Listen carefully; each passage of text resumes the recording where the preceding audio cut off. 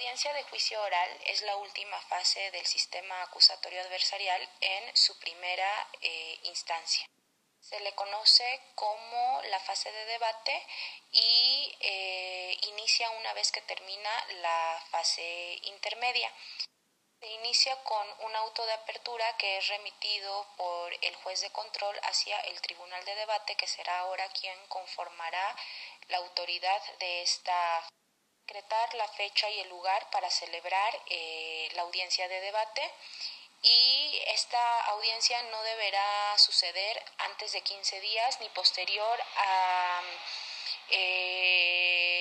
60 días posterior a la notificación de la apertura del auto de apertura de juicio. Lo importante es que se deberá citar a los que participarán en esta audiencia, que serán evidentemente el Ministerio Público o el coadyuvante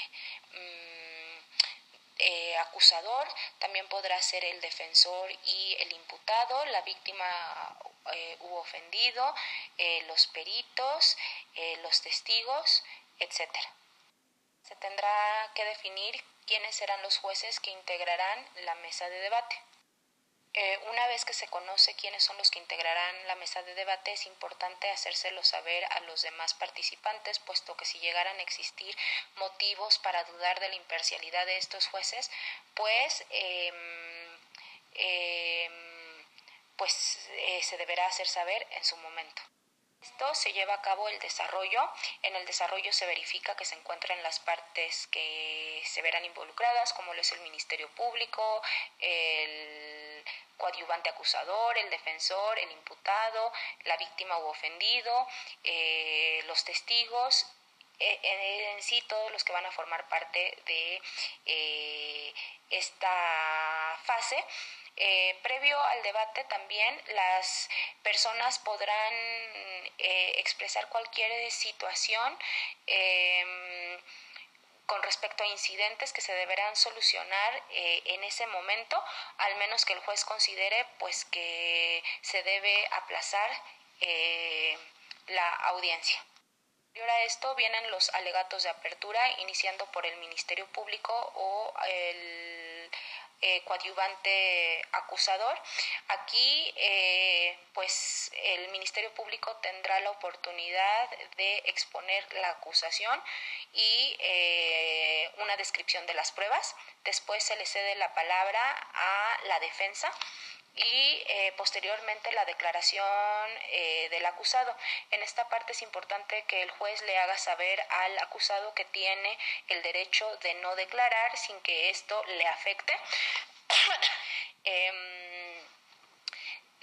Aquí también pueden haber interrogatorios por parte de su mismo defensor o incluso del juez. Estos interrogatorios pues son con la finalidad de aclarar situaciones. Alegatos de apertura se hace la recepción de los medios de prueba.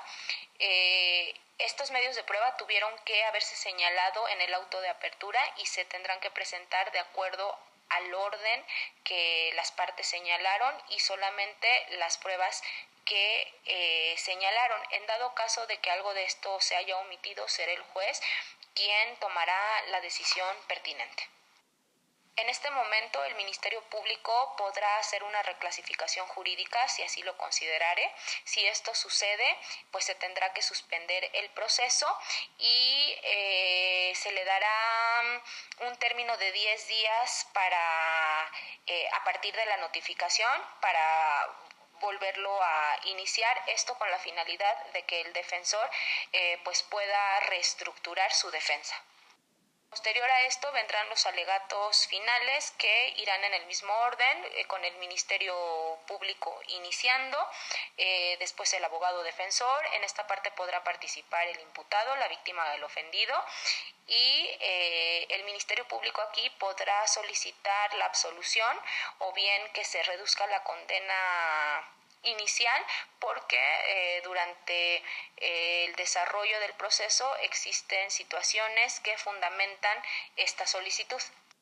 Después de esto, pues ya vendrá la deliberación de la sentencia. Para esto el juez solicitará un receso para deliberar. Esta deliberación debe de ser continua. Este fallo no podrá exceder 72 horas y solo podrá suspenderse en caso extremo como la enfermedad del juez, para lo cual se dará un periodo de 10 días hábiles y entonces se procederá a emitir la sentencia. Que se haya deliberado, se convoca otra vez a las partes que participaron en la audiencia de juicio oral y se absuelve o se condena. Dependiendo de la resolución, se tendrá que explicar esto con fundamento en el artículo 17 de la Constitución Política de los Estados Unidos Mexicanos. Se deberán explicar todas las circunstancias como el modo, el tiempo, el lugar y el valor que se le otorgó a cada una de las pruebas que se desahogaron. También se deberá explicar cómo se interpretaron las normas, las razones y los criterios que se utilizaron, y posterior a esto el juez tendrá 5 días para elaborar una sentencia de forma escrita.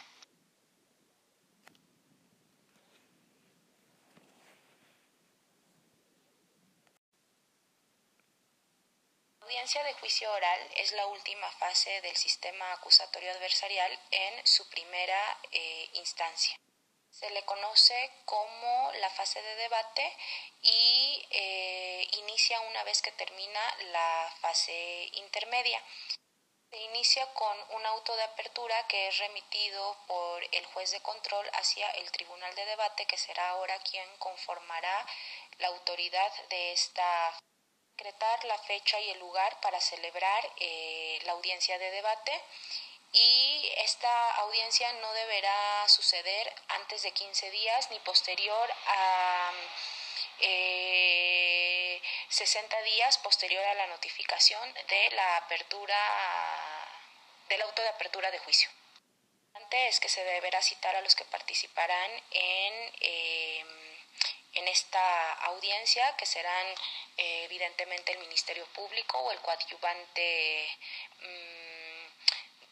acusador. También podrá ser el defensor y el imputado, la víctima u ofendido, los peritos, los testigos, etc. Se tendrá que definir quiénes serán los jueces que integrarán la mesa de debate. Una vez que se conoce quiénes son los que integrarán la mesa de debate, es importante hacérselo saber a los demás participantes, puesto que si llegaran a existir motivos para dudar de la imparcialidad de estos jueces, pues se deberá hacer saber en su momento. Esto se lleva a cabo el desarrollo. En el desarrollo se verifica que se encuentran las partes que se verán involucradas, como lo es el Ministerio Público, el coadyuvante acusador, el defensor, el imputado, la víctima u ofendido, los testigos, en sí todos los que van a formar parte de esta fase. Previo al debate también las personas podrán expresar cualquier situación con respecto a incidentes que se deberán solucionar en ese momento, al menos que el juez considere pues que se debe aplazar la audiencia. Posterior a esto vienen los alegatos de apertura, iniciando por el Ministerio Público o el coadyuvante acusador. Aquí pues el Ministerio Público tendrá la oportunidad de exponer la acusación y una descripción de las pruebas. Después se le cede la palabra a la defensa y posteriormente la declaración del acusado. En esta parte es importante que el juez le haga saber al acusado que tiene el derecho de no declarar sin que esto le afecte. Aquí también pueden haber interrogatorios por parte de su mismo defensor o incluso del juez. Estos interrogatorios pues son con la finalidad de aclarar situaciones. Alegatos de apertura se hace la recepción de los medios de prueba. Estos medios de prueba tuvieron que haberse señalado en el auto de apertura y se tendrán que presentar de acuerdo al orden que las partes señalaron y solamente las pruebas que señalaron. En dado caso de que algo de esto se haya omitido, será el juez quien tomará la decisión pertinente. En este momento, el Ministerio Público podrá hacer una reclasificación jurídica si así lo considerare. Si esto sucede, pues se tendrá que suspender el proceso y se le dará un término de 10 días a partir de la notificación para volverlo a iniciar, esto con la finalidad de que el defensor pues pueda reestructurar su defensa. Posterior a esto vendrán los alegatos finales que irán en el mismo orden, con el Ministerio Público iniciando, después el abogado defensor. En esta parte podrá participar el imputado, la víctima del ofendido, y el Ministerio Público aquí podrá solicitar la absolución o bien que se reduzca la condena inicial, porque durante el desarrollo del proceso existen situaciones que fundamentan esta solicitud.